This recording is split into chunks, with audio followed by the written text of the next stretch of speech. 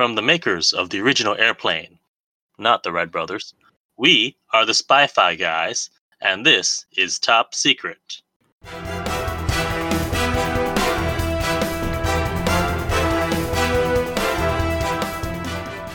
Welcome to the Spy-Fi guys, where we cover spy facts, spy fiction, and everything in between. I'm Christian. And I'm Zach. And today we are covering Top Secret. Yes, I was very excited to do this movie. Have you seen this before? No, I had not seen it before. All right, okay. But I had seen a YouTube review of it a few months ago where they told me some behind-the-scenes info, and the guys who did it really liked it. Okay, all right. So as the tagline mentioned, this was created by Jim Abraham and... the Zuckers.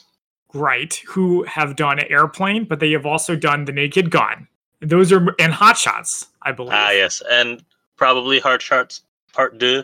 Presumably, yes. And yes. I love all of those movies. Mm-hmm. So expectations for this one were high. Small disclaimer: I've seen both Hot Shots and Hot Shots Part 2, but I don't think I've actually seen any of the Airplane movies, and I've only seen Naked Gun 33 1/3. Well, most people would say that the original Airplane is a must-watch. Mm-hmm, I know, it's on my list. And The Naked Gun is very good, I think. So I was expecting a lot from this movie, as I said, but sort of like other directors is they have to ramp up. So because this is the first movie that they made together, I was sort of expecting that it was going to be a little rougher around the edges. Mm-hmm. Some of friends and I have been doing Wes Anderson movies where we watch all the Wes Anderson movies in order, and Wes Anderson was not birthed Wes Anderson. And you can see hints in his early movies of what would become his style in later movies. Okay. And in this case, that was absolutely true. All right, so shall we start with the IMDb movie synopsis? Sure. All right, so we've got parody of World War II spy movies in which an American rock and roll singer becomes involved in a resistance plot to rescue a scientist imprisoned in East Germany. So right off the bat, right. What time period is this set in? Well, they referenced the Jimmy Carter administration. Yeah, but I mean, okay, and it's clearly post World War II because it's East Germany and West Germany, but the East German uniforms are straight up Nazi uniforms. Right. I think that this movie is supposed to be set in 1984, which is when the movie came out. All right. And they just dress like Nazis because it's a parody of World War II movies. All right. For the first 20 minutes, I'm like, wait, what time? Where? I'm trying not to just, because it's a comedy, so I'm not trying to, put it too much on, and it's clearly a parody, so I'm not trying to put it too much to the logic filter, but just in general, it's like, wait, I just need to get a frame of reference for where we are. Well, the very first opening scene is the title credit says East Germany, and then we have a spy on a train fighting a Nazi soldier. Mm-hmm. So I was like, wait, do they maybe mean the east part of Germany? That's what I was thinking, but no, Germany? It's literally East Germany, because you see later a map. Right. Yeah, so there's two men fighting on top of a train. One of them, is a British spy, and the other is, we'll just say a German, because I mean, yes, they're dressed in Nazi uniforms, but it's an East German soldier. So suffice to say that East German soldiers then did not dress like the Nazis. No, yes. All right, I didn't feel like the need to look it up. Oh, and another thing I want to talk about straight off is that there are so many sight gags in this movie that we're not going to be able to cover all of them. Which, of course, is classic Zuckers and Abraham. Mm-hmm. And in fact, this movie had less than Airplane does. Mm-hmm. But you're right that we would be here all day if we tried to talk about them all. So we might not mention your favorite sight gag, or we may have even missed it when we watch it because we need to watch. I definitely need to watch it again just to try to catch every single sight gag. Mm-hmm. But yeah, so just as a general disclaimer for that. So the British spy in the trench coat is played by Omar Sharif, who was the lead in Dr. Zhivago. And he was apparently some major character in Lawrence of Arabia. Mm-hmm. So he's a legit actor. in a sort of almost a glorified cameo, you might say, in this movie. So he's fighting German soldiers. and there's one big tough German soldier who stands up, and then Omar sees a bridge coming, and we expect it to be the Indiana Jones thing where he ducks down and then the bridge kills. I think they also do it in Speed where the upcoming bridge kills the bad guy. Spoilers for Speed. But no, instead the German soldier the bridge breaks on the German soldier, and so the German soldier is just still there. So of course this is the foundation of comedy, is expectation versus reality. But Omar then just jumps off the train and gets away. Yep. Very, very easily. And next we go to East German High Command, which I like. I think it was either on their stationery or on the door in front. It says, "Better government through intimidation." Yeah, oppression is hilarious when you're not the one living under it. So there's a note, there's a memo or some sort of kind of message that says that the British secret agent escaped. There's a nice big stamp that says, "Find him and kill him." Yep. And so the East Germans are going to are having this big cultural festival to disguise what their true plans are. And so one of the things they're going to do is they're going to invite a bunch of people. And so they're going to invite, I don't remember who Nick Rivers. But they were trying to invite Leonard Bernstein. Oh, yes, they were. Who was the writer writer of West Side Story. Oh, is that why they wanted him? No, but I'm just in terms of a reference for who Leonard Bernstein is. Okay. I thought you were going to say, in It's the End of the World as We Know It, they go, Leonard Bernstein. No? Let's see. No. I mean, he's a composer, right? So he's West Side Story, Peter Pan, Candide, Wonderful Town, On the Waterfront. Great composer. Right, so instead they get Nick Rivers who's a teen idol. And that leads us into our opening credits. Yeah, so they put on a record of one of Nick Rivers' songs, and it's basically just a full-on parody of Surfing USA, but with guns. That's right. Well, it's specifically called Skeet USA or Skeetin' USA. It's about skeet shooting. Yeah, and so we have a bunch of people on surfboards with shotguns, and they're doing skeet shooting. Yes. And IMDb mentions this, okay. But the YouTube review I got as well, is that not only is this movie a parody of World War II spy movies, but it's also a parody of Elvis movies. Yes.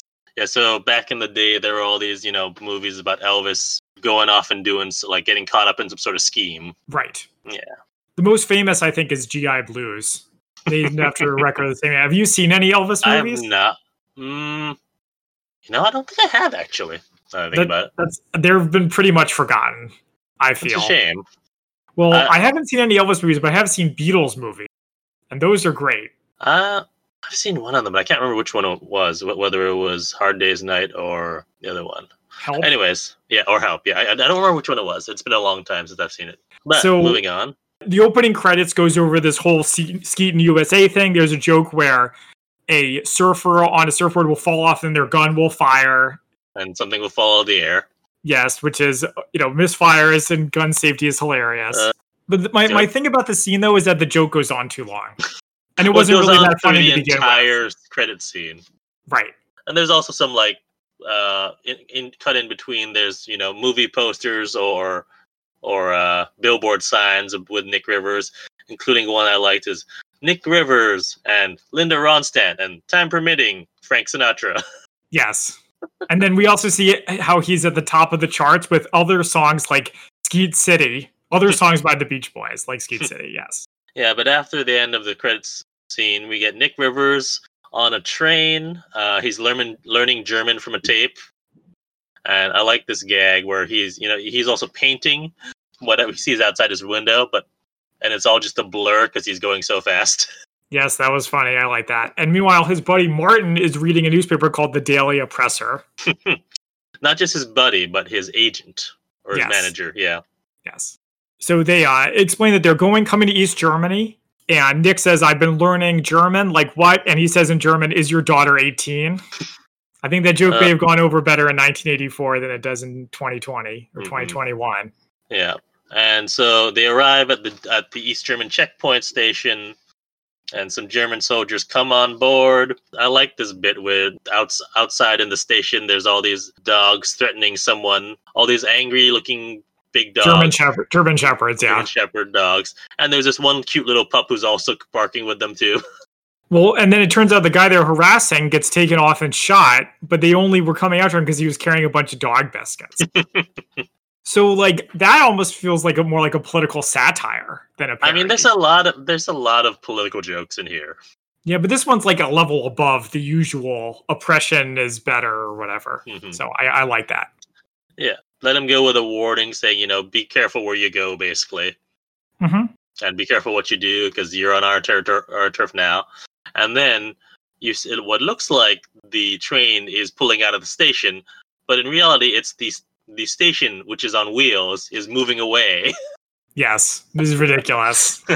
This is what we came for this movie for. Mm-hmm. And the next, we get a very Indiana Jones looking map with the line going across, showing where the train's going. Mm-hmm. And then you have dots representing where Nick's going. He's crossing some streets, and it turns into Pac-Man. Yep. You like that joke? I did. It worked for you. I'm glad. So we have the opening ceremony of the cultural festival. Yeah, the East German ambassador, I guess. Is he the ambassador? The president makes a speech in German. And I knew there's going to be German language jokes. I'm not going to be able to pick up on all of them. But I know that he said schnitzel like a lot, like every sentence. Yeah. And then while this festival is going on, we have the British agent who's on top of the train is meeting with this blind guy who's selling party tricks. Yep. And I don't remember what this code phrase was, but all the code phrases they use are ridiculous. Oh, I remember. I have it written down. It was like, who do you think is the best white basketball player? To which the guy says, there are no good white basketball players. Which I'm pretty sure Larry Bird was pretty good, but I don't know much about basketball. Yeah. No. So this scene is he's trying to get information out of him, but every time he does, the blind peddler gives him a prank. It's not just that he's trying. Every time he's getting information, he's doing the prank. It's that someone comes by them, and so to make them not look suspicious and make it look like he's trying to sell him stuff, he does one of his pranks, like the squirting flour or the exploding cigar or what was the exploding shaving cream. Yes, there are three. Humor comes in threes, or so I've been told. It's the comedic rule of three, although this one actually goes for a fourth at the end. Yes. So it subverts the rule of three. I thought this scene was a little bit funny. Oh, I liked it. And so apparently, but while the information that we get out of the scene is that the Germans are planning something, and that the British agent needs to look for Dr. Flamand because he's building a new weapon, and he also needs to find the head of the resistance, who's known as the Torch. Yes. Yes. And then we go back to our opening ceremonies, and there's the East German anthem, which is all about oppression. Yeah, they're like, don't try to escape over the wall or you'll be killed. Which reminded me of the Kazakhstan national anthem in Borat. From Borat. Yes. Yeah, I feel like a lot of things have stolen jokes from this. Maybe, build on what came before. Stolen or lovingly homaged. Yes, exactly. Yeah. So then we get this really brief scene. It barely even qualifies as a scene where we see Omar Sharif again, and he gets killed, revealed later he isn't killed, in a car crusher. So this reminded me of two things. Okay. First, my wife, who's watching this with me, said it gave her traumatic memories of The Brave Little Toaster. Oh, yeah. I blacked most of that movie out. Is there a part with the car crusher in it? That's like the big traumatic thing where they're all singing this song about how they're junk. And like, as it happens, each car is getting picked up and put into the car crusher and then made into a tiny cube. I don't think I made it that far. But it reminded me of Goldfinger. Right. I figured there had to have been a James Bond movie where someone gets killed at a car crusher. Yeah, they do. That's in Goldfinger. There's a big meeting with all the hoodlums over in the U.S. and one of them says he wants out, and so he leaves and Odd Job takes him to a car crusher and he gets crushed. Yeah. Yep. I'm sure there are other non-James Bond movies where it happens too. I feel like it's very given common. that this is a spy movie and it's post Goldfinger, so I kind of assume it's a reference. Okay. But that whole scene is edited strangely. It comes in too fast and ends too fast. That's true, yeah. It took me a second to realize, oh wait, that's the guy. What? Oh, what? It's over. I feel like wonder they maybe forgot to put it in, then put it in the last minute. So anyway, So we next cut to a fancy ball. It's a reception for the cultural festival, and actually, I think one thing we didn't talk about is that this is Val Kilmer's first like credited film role. yes, that's correct. And so, like, I was watching, I was like, "Wow, he's so young here." Mm-hmm. And then, as I was watching the scene, I was like, "Wow, it's so white." And my wife thought I was talking about Val Kilmer. No. The decor is white. Yes, and the clientele, but it is Germany. How much? Yeah. When did Top Gun come out? 86. So this is only 2 years earlier than that. Yep. So there you go. So when we first see Nick Rivers here, he has gum and he like sticks it onto somebody's plate or onto like a waiter's like serving tray. Mm-hmm. As like, is the idea that he's like a jerk or he's like immature? I don't really know where they're going with that. He's a stereotypical American. Okay, so the place is really fancy and he needs to get a jacket and tie in order to stay there. But then Wally's being tailored, and apparently they tailor him a whole tuxedo. I thought again, you're right. The humor is subverting expectations. Usually, when it's one of these things, then they end up giving you this ridiculously oversized jacket. Oh, really? Is that true in like other movies when you need a jacket? Okay. Yeah, or it's something that looks ridiculous. Usually, all right. Usually, the loner jacket is oversized or looks terrible or something. Yeah. So Nick getting tailored is like a background joke, while meanwhile some important dignitaries show up at the restaurant too. Yeah. But yeah, so he gets his tuxedo, sits down at the table, and then we cut to outside of the hotel. There's a woman in a black cloak who ends up meeting with the blind agent. And she gives her some information, and as they're says, wait in your hotel room, you need to find the torch. But as that's happening, the blind agent is shot, and she runs into the hotel. Yes, and as the blind agent dies, he burns a Publishers Clearinghouse slip. And I don't think this is the first time that Publishers Clearinghouse has come up on this podcast. No, we talked about it in... I don't remember the episode. Night and Day. Because Tom the Cruise's parents won 5 times or something like that. So I don't understand why he's burning it. I don't really want to spend any more brain power to figure it out. But yeah, and back at the table, Nick has a note from his agent saying that I don't actually remember the joke. He's like I have a sore throat or something. Yeah. But it turns out he's not reading it. The guy's actually saying it to him on a loudspeaker. Saying, this doesn't make me feel better at all. And he ordered him the Ripple Blanc, which turns out to be acidic. Yep. And burns through his cup. And then he saves the woman who turns out to be named Hillary. Yep. From being kicked out and probably being arrested by the police. Yep. So they're dancing, and there were so many just like one-off gags here. Mm-hmm. Like the dancing is really silly. Yeah. Like my wife was like, "Wait, how does he know this dance?" Like, I don't know. Well, I mean, that's just true of movies. Not even parody movies. People just come into dances and can do it. Yeah. So. And then she realizes he's an American. She says, "Oh, my uncle's American. He escaped in a hot air balloon in the Jimmy Carter presidency." It's like, what? And then she also says something I thought was very interesting, which says, young people take their freedom for granted in the United States, which I absolutely agree with, but not just young people. I think people in general, too. Having been recently to Germany and went to the Stasi prison and the Museum of Communism there, it really puts things into perspective. But we're not here to talk about that. We're here to laugh. Yes.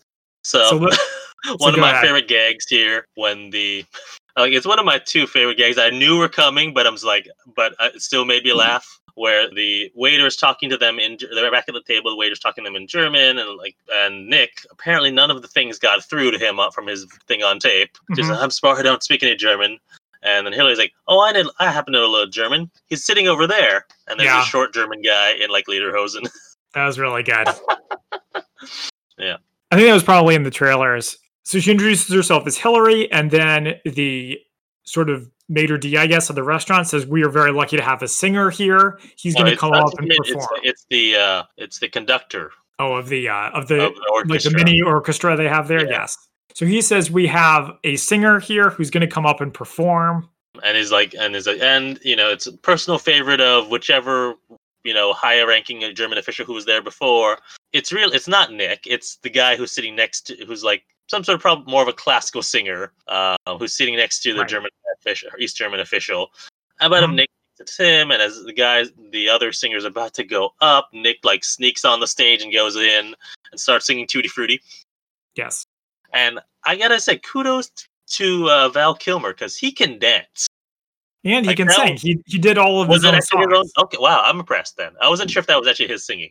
Yes, it was. And they released all the music as like its own record. Was it credited to I Val think with the Kilmer movie. or to Nick? What was his last name? Nick Rivers. I think it Nick was Rivers. under the label of Nick Rivers, yes. Nice. I like when they do that. So this is the first and, in my opinion, probably the best musical number in the movie. Okay. I thought it was really good, and it really worked for me. And it reminded me of Back to the Future. Yes, because it wasn't. Wait, what year did Back to the Future come out? This was before Back to the Future. Yes, by 1 year, 1985. Yeah, because probably Back to the Future is in development. Yeah, no, it's not like Back to the Future stole this. That's not what we're saying, but it's very similar because there's the line is from Back to the Future is like, watch me for the key changes or something like that. And there's something similar that Nick says. But I don't remember what it that's was. wild. Yeah. I wonder if they added it kind of at the last minute as an homage to it. I don't think so, but yeah. Okay, so he's performing. Everyone loves it except for the old dignitary stuffed shirts. Yeah, so they leave. Mm-hmm. And then when he's done with his performance, Nick goes back to the table and Hillary's gone. Yep. And Hillary's up in her hotel room and she gets surprised by the British agent who's there, who's like been smashed. The car is smashed into a cube around him. Which is absurd, but that's what we came in for. Yeah. And so, she finds out that they're trying to rescue her father, and she needs to go to the ballet to find the torch. Yes. So this seems to be a thing in spy movies where they go to the opera or the theater, and then something happens. Yeah. I can't think of any examples right now. Well, I mean, actually, nothing happens in the Living Daylights, but they do go to the opera. What about Skyfall? No, that's not. It's Quantum Solace, where the meeting of the opera, Mission Impossible: Rogue Nation, again the opera. Yep.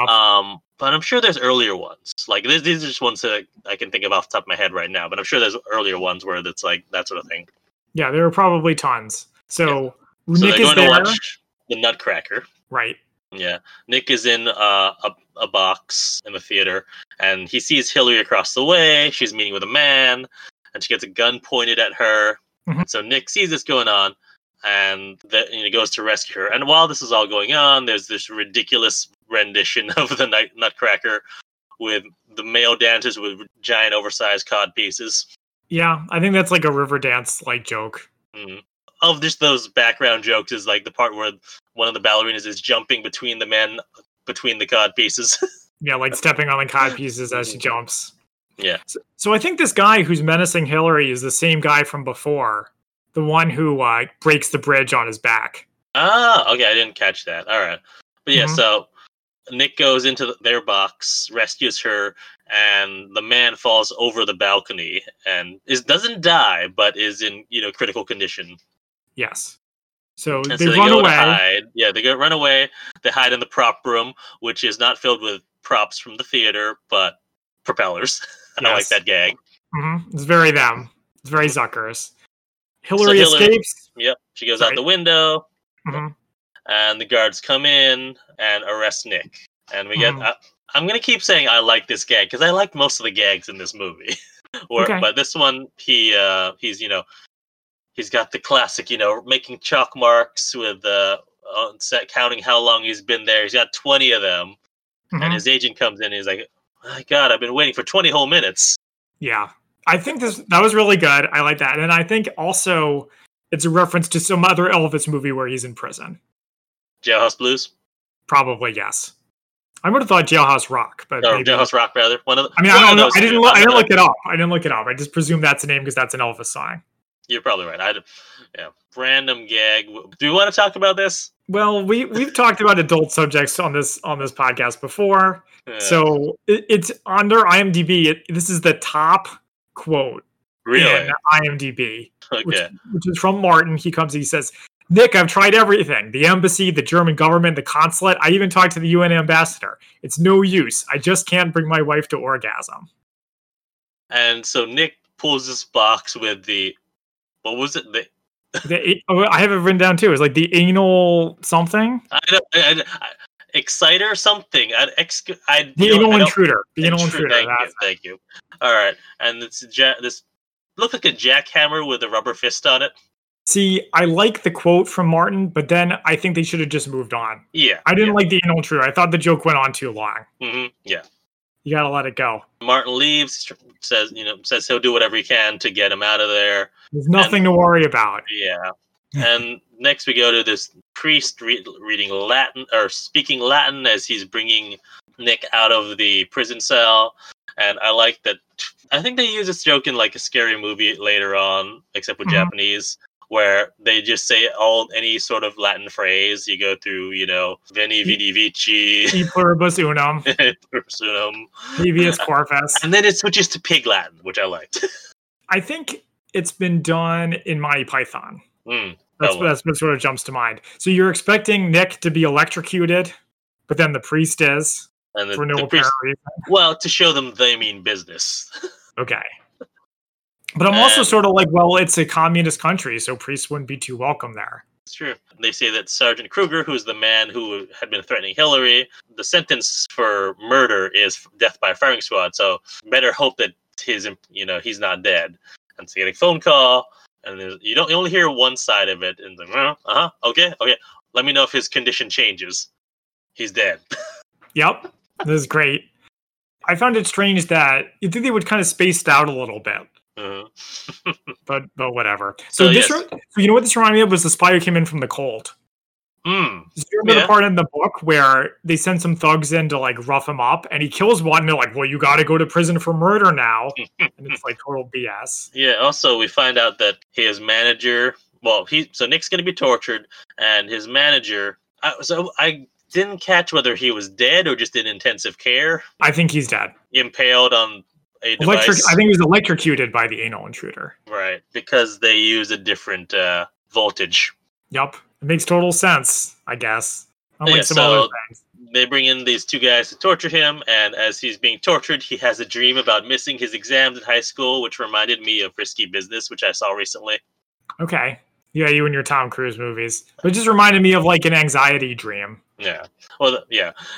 But I just thought it was funny because I think Risky Business was, 83, not too long, before this. And then, of course, those two end up working together in Top Gun. So that connection just made it more, relevant in my mind. It's like him as the Tom Cruise role. I see what you're getting at. But yeah, so he wakes up. He says, "Oh, thank God, I'm here," as he's being tortured and not, missing his high school exams. Yeah, that's great. Yeah. And there's a meeting between two of the German, like the warden and the interrogator, and he says, "He won't crack. Should we use the Leroy Neiman paintings?" Did you look these up? The warden says, like, no, that we have to respect the Geneva Conventions. Yes. So I looked up Leroy Neiman. He was active from. Did you just look up his paintings? I did. They look fine. They're terrible. No, they're not terrible. Yes, they are. Oh, don't be a hater. They look okay to me, but that joke people are not going to understand. No, these. You really don't like them? They're like splotchy paint. Yeah, I don't know. I think that. I guess I saw one with like Sylvester Stallone, and I was like, that looks ridiculous. Do you know who Leroy Neiman was when they said it? Okay, you had to look it up too. I had to look it up. Yeah. Anyways, so as this is all going on, Nick's trying to escape, and through one of these vents, he goes through a top one. He ends up out the bottom one. It's a Scooby-Doo style sequence where it's like running between different doors. The toilet. Mm-hmm. Right. But then he ends up in a basement laboratory where Dr. Flamand is. Did you recognize Dr. Flamand? No, but I looked him up on IMDb and found out who he was. He's Alfred in the Tim Burton and Joel Schumacher Batman films, which means he played Alfred for Val Kilmer in Batman Forever. Mm-hmm. So just seeing those, it's like, hey, it's Batman and Alfred. And then once you recognize him, it's hard to not see him as Alfred. Absolutely. Yeah. The Dr. Flamand gives him a huge exposition dump. Yeah, so he was. This is not really relevant, but apparently he was working on a process to remove salt from seawater. Well, it sets up a joke where he's like, that will mean everyone has enough salt for their loss and the rest of their lives. But now the Eastern has captured him, so he has to work on a weapon, the Polaris mine. Yep. And it's a magnetic mine that's super strong. It'll be attracted to whatever the nearest submarine is. Well, actually, it's the reverse.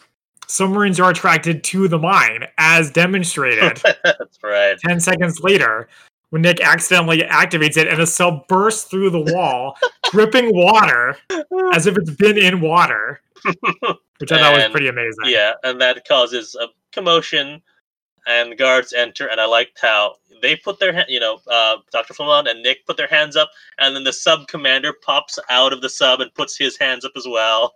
Yep, that was great. So then the other thing we get in this scene I wanted to mention briefly is we get what they call in screenwriting a time lock. Oh, yes, because it says it has to be done by Sunday. Yeah. Yes, that's right. And then the Sunday is on a calendar with a topless woman on it, just to show how unprofessional Dr. Flamand is. Yes, and the plan is that they're going to put the Polaris mines in the Strait of Gibraltar. Yes, where every single NATO submarine is going to be coming through that. Because that makes sense. Yeah, but so we cut back to the East German officials who say, "Oh, I just heard from High Command. Nick has to perform at the concert," and it's like, "But he's being executed right now." So they call a phone, and he's in front of a firing squad, and there's a phone ringing just on a pillar by itself. And no one seems to be getting it except for this old woman on a walker who's slowly moving towards it. Yeah, that's great. I like of course, this is a reference to movies, ticking clock, the tension. At the last and so second, on. Yeah. And then also behind her, the guards are like flipping their guns around. Like they're clearly not about to shoot him. And so next we go to Nick performing at his concert with all these crazed female fans. What it brought to mind for me was Beatles Mania. Yeah, of course. Beatlemania, but a little bit of Elvis Mania too. Oh, yeah, I guess so. They're holding up signs that say, "We love you, Neek," spelled Neek. And there's this one whole sequence where it's like one of the songs he's singing is how, he can't live without whoever, the song is about. And it goes through him with various methods of suicide, from a noose to an open oven to railroad tracks. I thought that part was great. That was really funny. Also, there's a thing with the flying guitar. Like he throws up his guitar and it just disappears. And then later, the guitar comes back down on wires, and you see Hillary's up in this, in the rigging. Which I thought this was an open air concert. So where's the rigging? Well, I didn't get the impression it was an open air concert. Okay, for me that's what it looked like. But okay, maybe it was just me. So he leaves via flying guitar. So there's one last thing I wanted to mention in the concert. I know it goes on for a long time. There's a lot of visual jokes we'll skip over, but I want to talk about the part where he pulls the audience member up on stage. Oh yes. And she looks like she's like 12. Yeah, it gets hard to tell the older we get, but she definitely didn't look 18. Now, I understand that this is something that performers do, especially like teen performers, but it was A, uncomfortable, and B, it went on for like a really long time. Yeah, and then one part, she just faints, and then Nick doesn't even try to like help her up. He just goes on with his performance. Yeah. Okay, so yes, he does a really good escape with the flying guitar. I like that. They leave out a side door, and I keep saying this, but I like this gag where there's all these bikes there, and he like gets them going like horses to go in a different direction. And they even made like the horses sound. Yeah. And they all just go. I thought that was great. That was like a joke in the YouTube I loved review. It. Yeah, no, like every joke I'm gonna bring up, I have to stop saying I like this joke because it's just gonna get repetitive. But and so they ride off in a different direction, and then we go back to the German officials who they have a messenger pigeon who has this tiny little aviator cap and goggles on, and I loved it. And so much so that I forgot what the actual message was. I don't remember what the message is either. Anything with plot, it's like, who cares? Because the plot will just go as it does. So then they cut to Pigeon Park, where there's a giant statue of a pigeon. So I guess whoever made this movie also made Spies in Disguise, because they think anything involving pigeons is hilarious. Well, okay, so the joke with the pigeon, did you get it? Yeah, but we're getting to it. Okay. We're getting to it. All right. It took me a second to figure it out. Like, what's going on here? Yeah, but it's just weird that they have a carrier pigeon right next to this big statue of a pigeon. All right, yeah. Or the makers of Spies in Disguise were inspired by that scene. Could be. So our Hillary and Nick are walking around the park and talking about the plot. Yeah, so apparently her father is Dr. Flamand, and Nick reveals that, he saw him in the prison, and so, they need to take what Nick knows to the resistance. These German soldiers come by, and so Nick and Hillary kiss to fit in with all the other couples who apparently this is like a makeout spot. Right. And as this is happening, people come, like flying men fly down onto the statue of the pigeon and pee or poop on it. Right, get it? Because pigeons pee and poop on us? Ha ha ha ha. Well, and on giant statues of men. Oh, yes, that's also true. Yeah, that's probably more what they were going for, actually. Yes, yeah, that's why I asked. But then the pigeon statue also is like a big poo. I was like, you pushed it too far. You should have stopped with the people peeing on it. I would have gotten it. So they go to a Swedish bookstore, which is a front for the resistance. Mm-hmm. And it took me a second to realize, oh, wait, they're speaking backwards. Oh, wait, this entire sequence is filmed backwards. Yeah, it's sort of hard to tell until the books kind of go flying out from Nick's hand into the...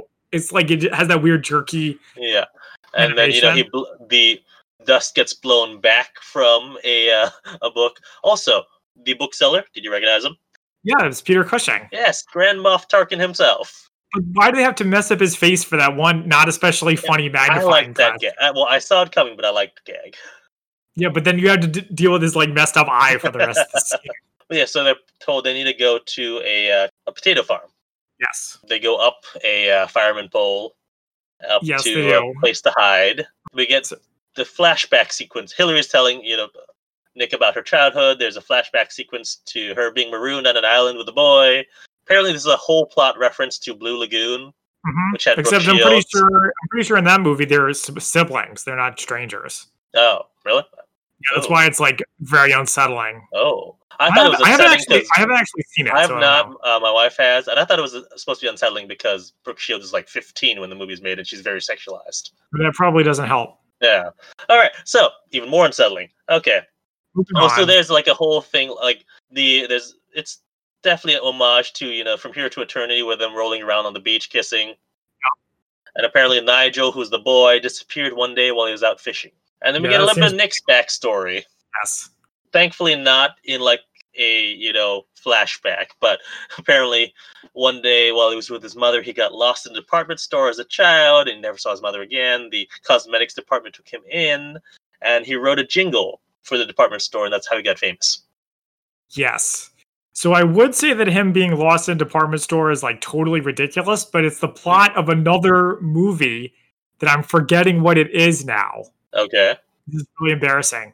Where the mom takes her kid to like a park or like a festival and then leaves with Shazam. That's it. Shazam.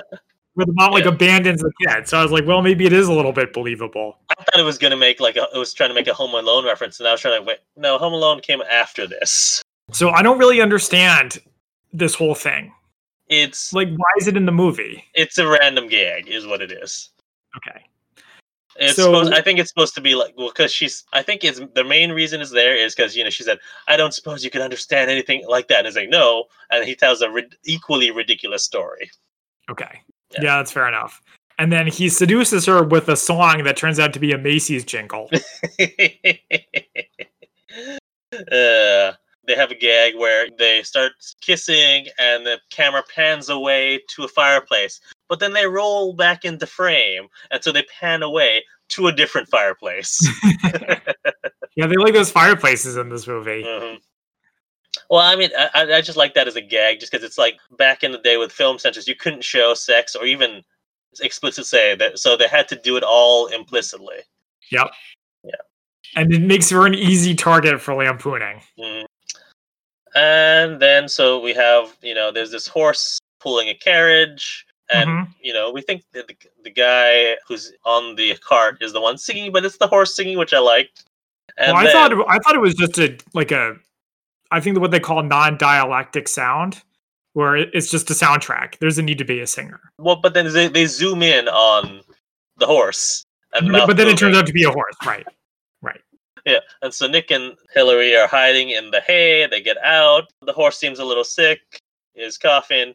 Oh, no, he's just a little horse. Ugh. So bad. You might have to edit out all my laughing because it's going to be like 50% me just laughing at the jokes. That's all right. I'm glad they worked for you. So they go into the potato farm. Owned by Albert Potato. Yes.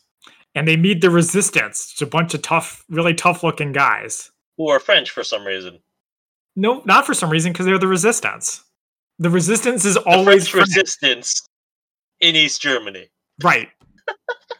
Can you imagine if in Star Wars, the Resistance, everybody was French?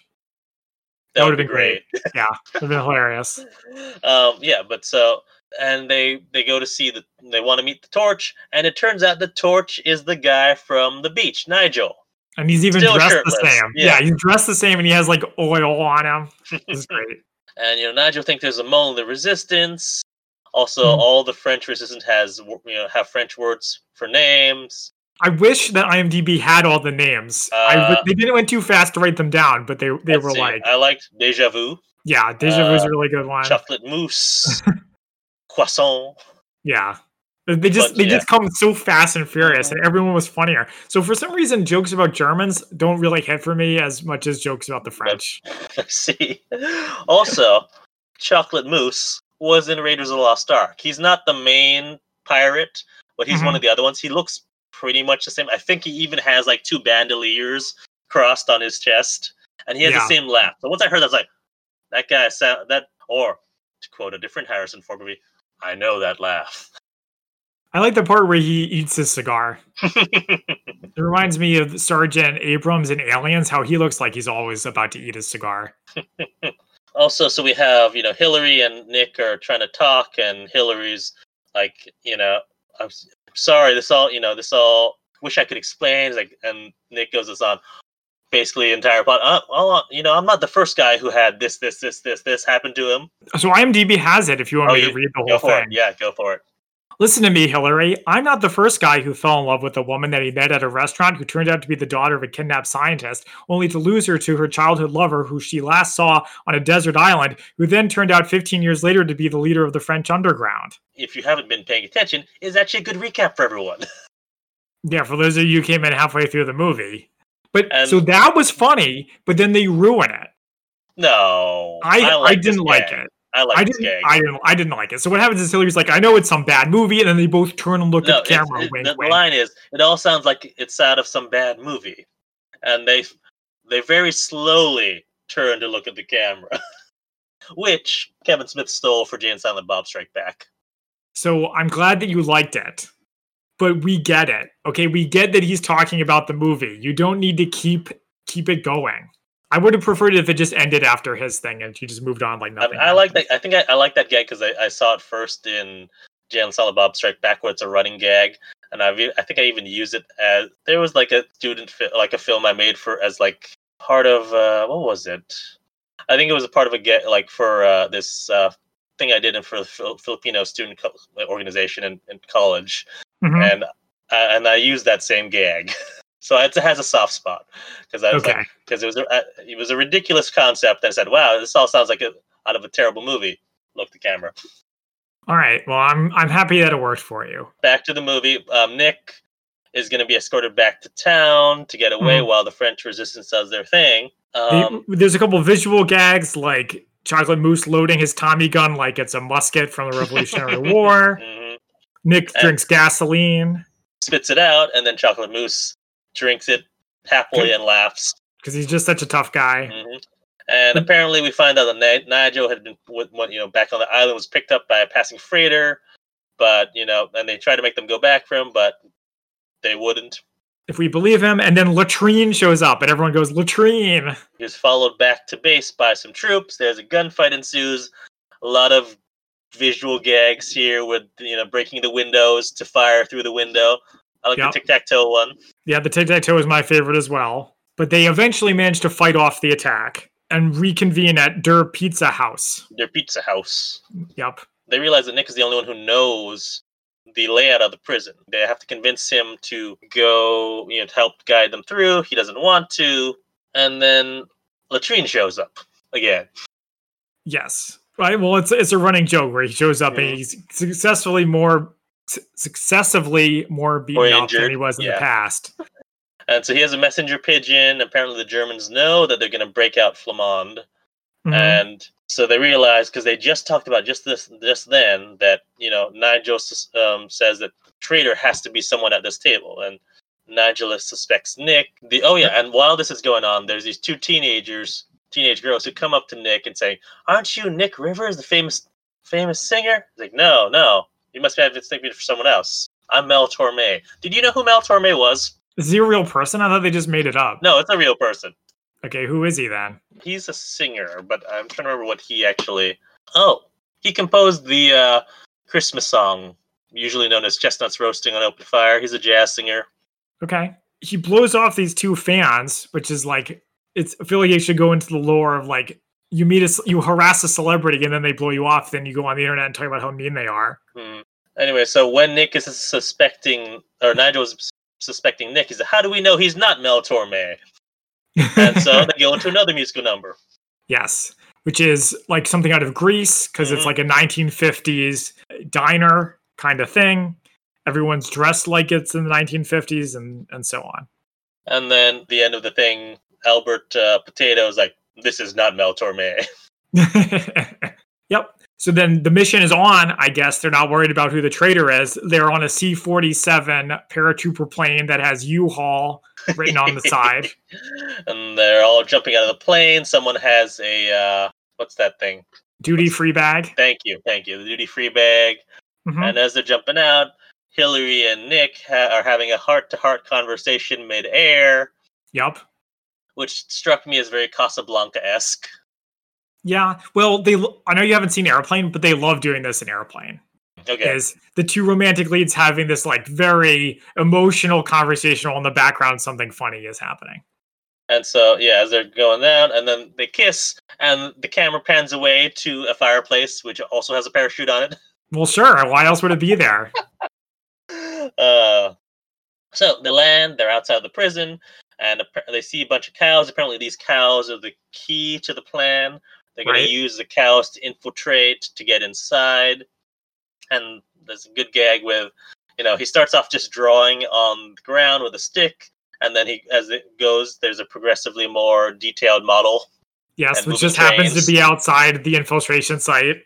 Mm-hmm. And then, capped off by the train, as you said. Yeah. So they have this really good cow costume. Like, really good. Because it's just a cow with boots on.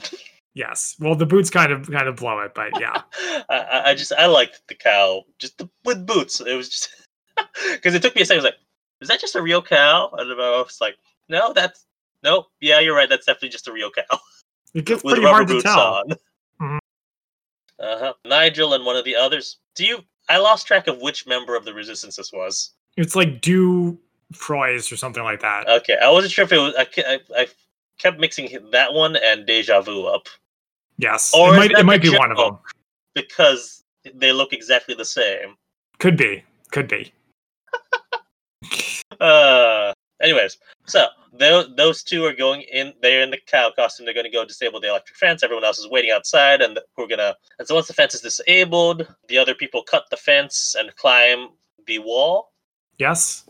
And they knock out a few guards. And they take in, it's the classic, the Chewie scenario. They take the uniforms and pretend they're escorting someone as a prisoner. Yep, it's so old, and yet never seems to get old at the same time. Yeah, and there's a good goose-stepping gag, because they're in Nazi uniforms, they're goose-stepping, and as they're goose-stepping, they're kicking over stuff, their boots are flying off. Yeah, they're goose-stepping way higher than you're supposed to. But then Nigel reveals himself to be the traitor. Yeah. And so he makes the cow costume go back to the shed and to set off the alarm. And as he's doing so, he gets assaulted by a bull. So a couple things. We skipped this, but he said he wanted to be in the back, which didn't make any sense, because why would he want to be in the back? But now it's because he's going to pull the gun on the guy. That's harder to do when you're on the front. And then earlier, a calf came up and wanted to... I was going to skip over this. Well, see, I thought the cow was going to try to do what the bull does later. Oh, no. Yeah. Okay, we don't need to talk about that anymore. Yeah. So they meet the doctor. There's a great joke where he's like, one more day, I would have finished my tunnel. It cuts to, is this the Lincoln Tunnel? I think there's a Lincoln Tunnel. I think so, yes. Yeah. And outside, Hillary Mhm. is she's cold, so she puts on the coat that Nigel had been wearing, and she gets she's about to sneezes into a handkerchief she found in a pocket, and a pigeon flies out. I And thought it was like 4 pigeons. no, the 4 pigeons are inside the coat. There was Oh, only okay. one inside the handkerchief. Oh, So I she see. I realizes see. there's all these pigeons here. He's the spy because he's been sending all the. But unfortunately, none of them had the cute aviator cap and goggles. I was disappointed.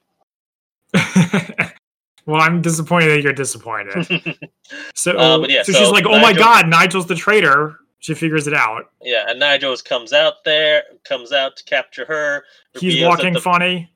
yeah, reveals that the boat that had picked him up was Russian because he says comrade. Yep. As this is going on, the other team gotten outside, and we see Latrine show up again. Yeah, there's a couple good jokes where it shows the Germans moving their vehicles out, but they're just going in a circle. One of the trucks is going after them, but Chocolate Mousse shoots out the tires, and it goes into a Pinto and just touches it and explodes. Was that some kind of joke about how Pintos explode? Yeah, that's it basically. Okay. Did you know that before you watched the movie? I did. But I'm a fan of 80s. I believe that was an 80s, 70s and 80s reference about Pintos, and they're just terrible and would break down or explode. Well, I don't think they literally exploded, but they usually broke down and they were just bad cars. Okay, so Nick steals a motorcycle and goes after. Yeah, Hillary. This is a great escape. It also felt like Indiana Jones a little bit. It did, but him on the motorcycle in the leather jacket, that is a straight Steve McQueen Great Escape reference. Okay. And then he does an Evel Knievel jump. I have not seen it, actually. It's on my list. I have it. I just haven't got around to watching it. Do you think it would qualify as a spy movie? We could do it for the podcast. Maybe. I mean, I'll look up a little bit of the plot just to see if any of them are actually spies. Okay. So then he catches up with the truck. And this is where it gets into real Raiders of the Lost Ark. But the thing is, this is what I was wondering. So first of all, I looked it up, and Raiders came out in 1981, so it almost certainly was a reference to it. But do you think that the Raiders was a reference to World War II movies? Oh yeah, definitely. Not even World War II. It's a reference to westerns.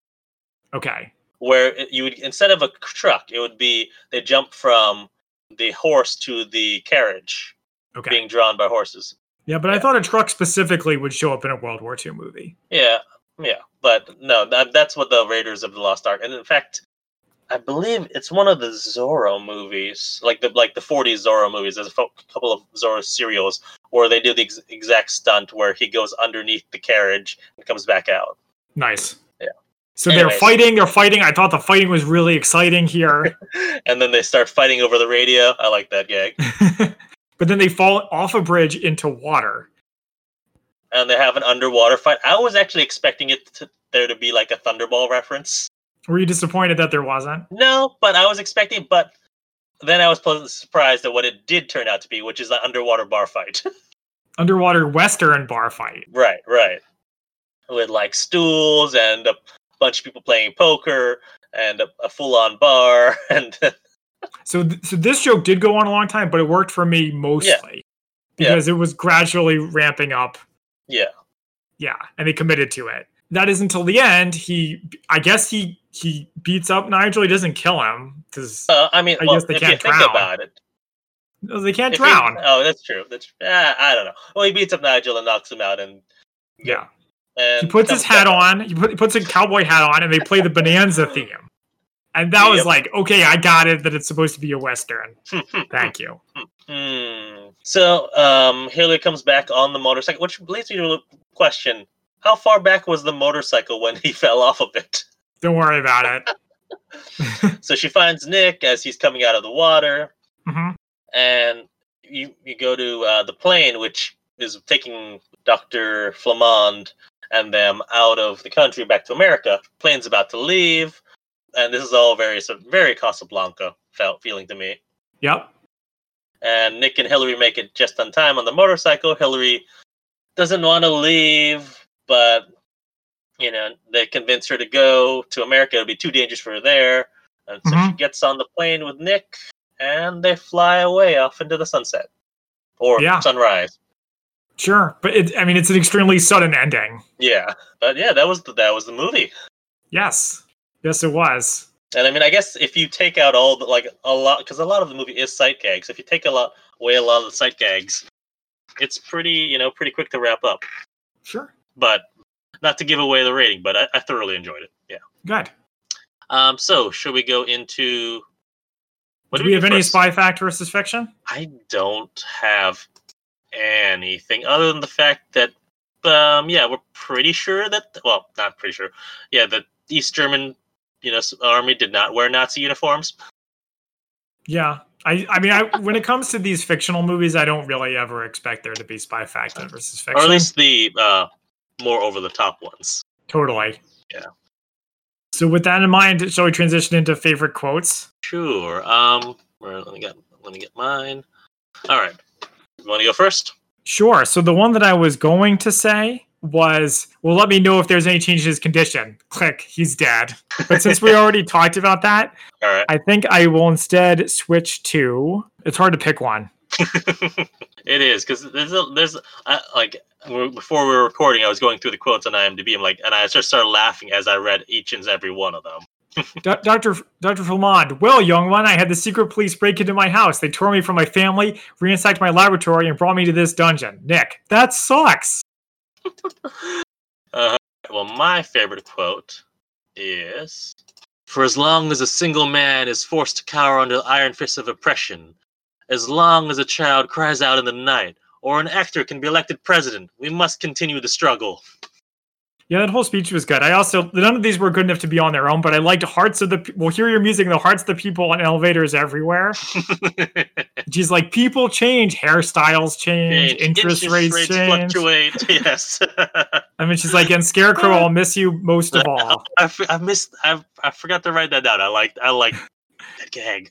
And I was waiting for it too. Also, at the very end, we see what's his face. Latrine is in what do you call like a box or something? No, it's not supposed to be standing upright. It's one of those with you have two men carrying a person. What are those called?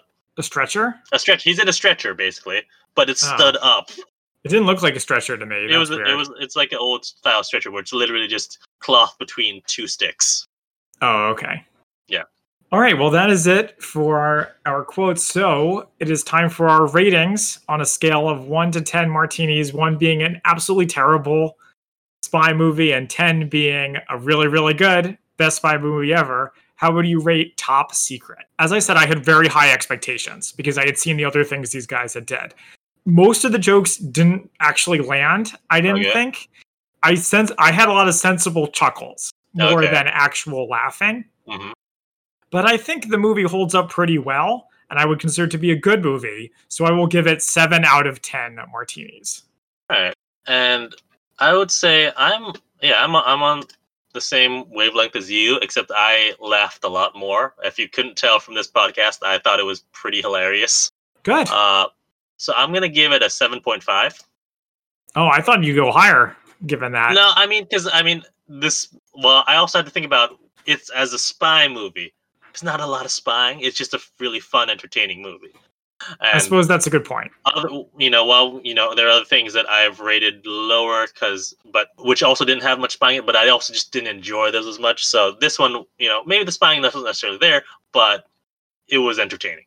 I suppose we've established that we rate these movies based on them as spy movies rather than just them as movies for what they're trying to do. So there you go. But I mean, I like that it played with, spy tropes. Yes, absolutely. And compared to the other comedies that we've done, such as The Spy Who Dumped Me and Night and Day, I felt like it was better than those. All right. Thank you for joining us. You can find us on social media at the Spy-Fi Guys under Facebook, Twitter, and Instagram. Until next time, I'm Zach. I'm Christian. And we are the Spy-Fi Guys, signing off. Thank you for listening to the Spy-Fi Guys. If you enjoyed our podcast, please be sure to give us a 5-star rating on iTunes. The theme song from this podcast is Mistake the Getaway by Kevin MacLeod from Incompetech.com. Licensed under Creative Commons by Attribution 3.0. Films, books, and television shows reviewed by our podcast are the intellectual property of their respective copyright holders, and no infringement is intended. This is a personal podcast. Any views, statements, or opinions expressed in this podcast are personal and belong solely to the participants. They do not represent those of people, institutions, or organizations that the participants may or may not be associated with in a professional or personal capacity unless explicitly stated. Any views or opinions are not intended to malign any religion, ethnic group, club, organization, company, or individual. You can find our podcast on social media at The Spy Fi Guys on Facebook, Twitter, and Instagram.